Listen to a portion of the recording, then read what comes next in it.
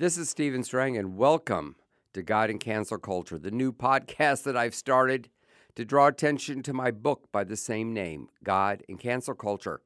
And I'm doing something on this podcast I've never done before. We're actually running the audio, or part of the audio, of the book chapter by chapter.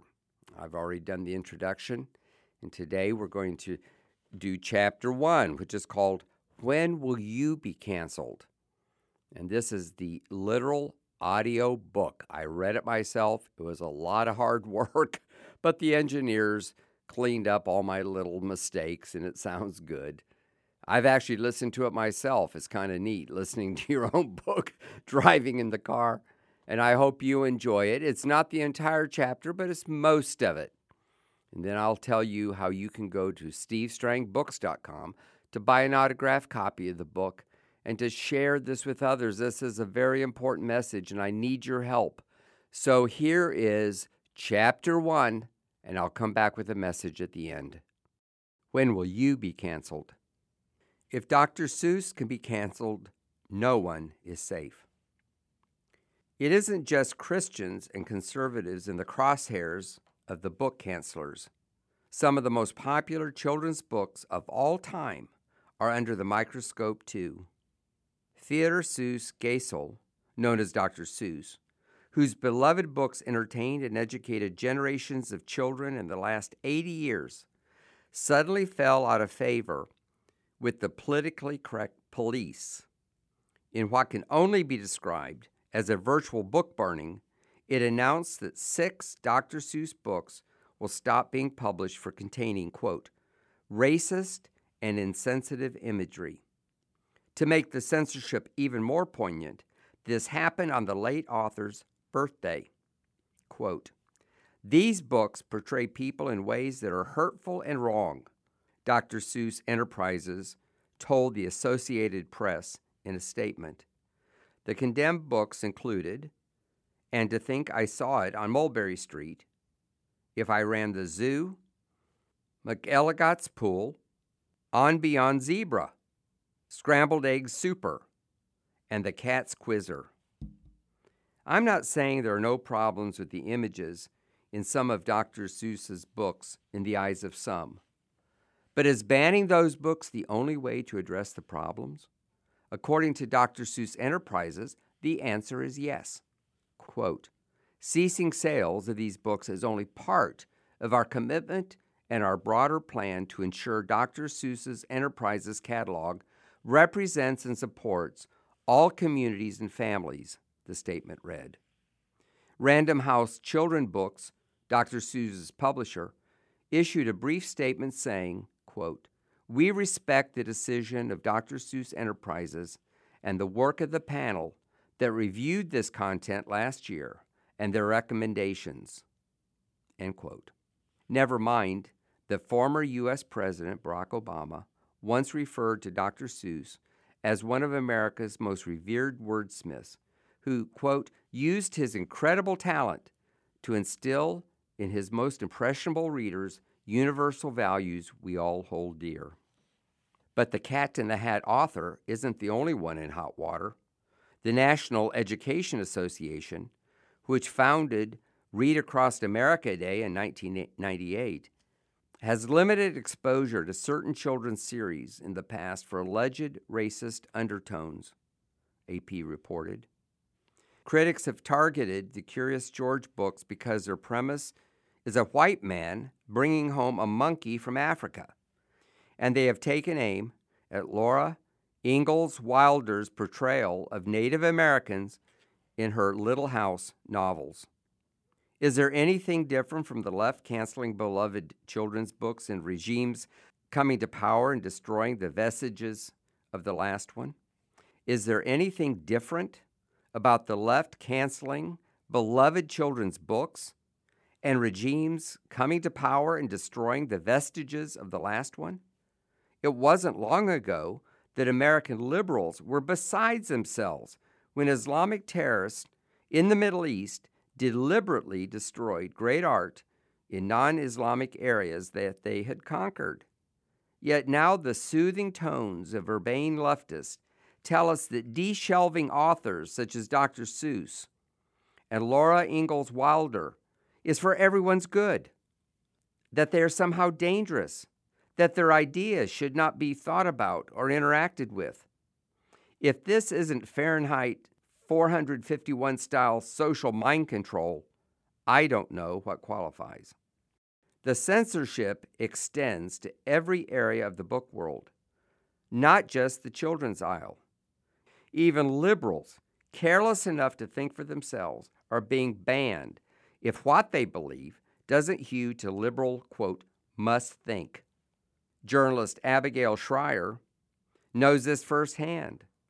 In 2020, she released Irreversible Damage, the Transgender Craze Seducing Our Daughters, in which she writes about the, quote, sudden, severe spike in transgender identification among adolescent girls, reporting that the number of females seeking gender reassignment surgery quadrupled between 2016 and 2017.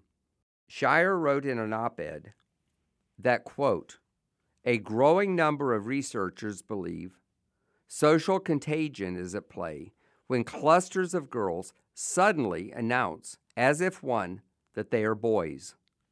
While gender dysphoria has always been vanishingly rare among females, social contagion has not, Shrier wrote.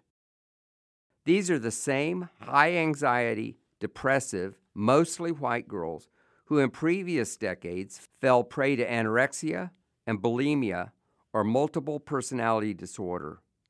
Now it's gender dysphoria, sometimes along with all of these other conditions. Parents are being presented with the seductive idea of transition as a utopian cure-all. So teenagers who aren't legally old enough to vote or to drink are making unalterable medical decisions to deny their biology. It's serious enough that it is being debated even in the homosexual community. Shrier wrote in the Wall Street Journal op-ed, quote, many transgender adults, including some I interviewed for the book, agree that teenage girls are undergoing medical transition too fast with too little oversight. Others disagree and have written books. Amid a sea of material unskeptically promoting medical transition for teenage girls, there's one book that investigates this phenomenon and urges caution, unquote. That one book, Shrier's book, was quickly met with calls for it to be banned. Target stopped selling the book after a Twitter user alleged the book is harmful, and Amazon refused to let her publisher advertise the book. Grace Lavery, an English professor at the University of California, Berkeley, went so far as to tell her followers to, quote, steal Abigail Shrier's book and burn it on a pyre. A stunning parallel to Nazi book burning in the 1930s. Nonetheless, others were quick to join her. Chase Strangio, an ACLU deputy director for what it terms, quote, transgender justice, wrote in a tweet that has since been removed, quote, Abigail Shrier's book is a dangerous polemic with the goal of making people not trans. Then later, he wrote, quote, stopping the circulation of this book and these ideas is 100% a hill I will die on. For those like me who grew up watching the ACLU posture itself as fighting for all kinds of freedoms, even unhealthy and dangerous ones, this about-face almost makes our head spin. Since when did free speech and research fall outside the protection of civil liberties? In the ACLU's own name. Quote, there have been all sorts of signs from the ACLU that strongly suggest the emergence of liberal political activism at the expense of traditional civil liberties. Journalist Glenn Greenwald wrote, quote, in sum, the ACLU is being pulled and weighted down by the same censorious trends currently plaguing academia, the corporate world, and most dangerously, news organizations, end quote. How on earth did we get here? Meanwhile, the cancellation continues in some surprising and troubling ways, even involving your pillow. I hope this makes you want to listen to the entire book. You can get it on Audible and on other platforms. You can also read the book.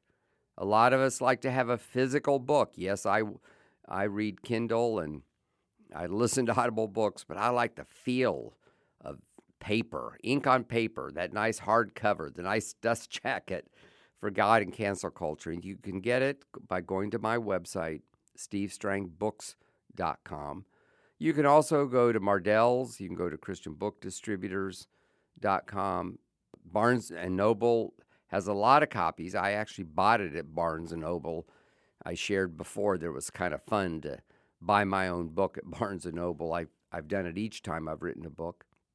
And, of course, I buy other books that Charisma House publishes, and I just kind of like the user experience, and I hope you will too. So thank you for listening to my podcast today. Go to stevestrangbooks.com. You may be surprised at some of the specials we have and some of the upsells and the other things we do to try to make my book available to you and also to encourage you to buy it. Tune in again tomorrow for Chapter 2, called Cancel Culture in the Public Square.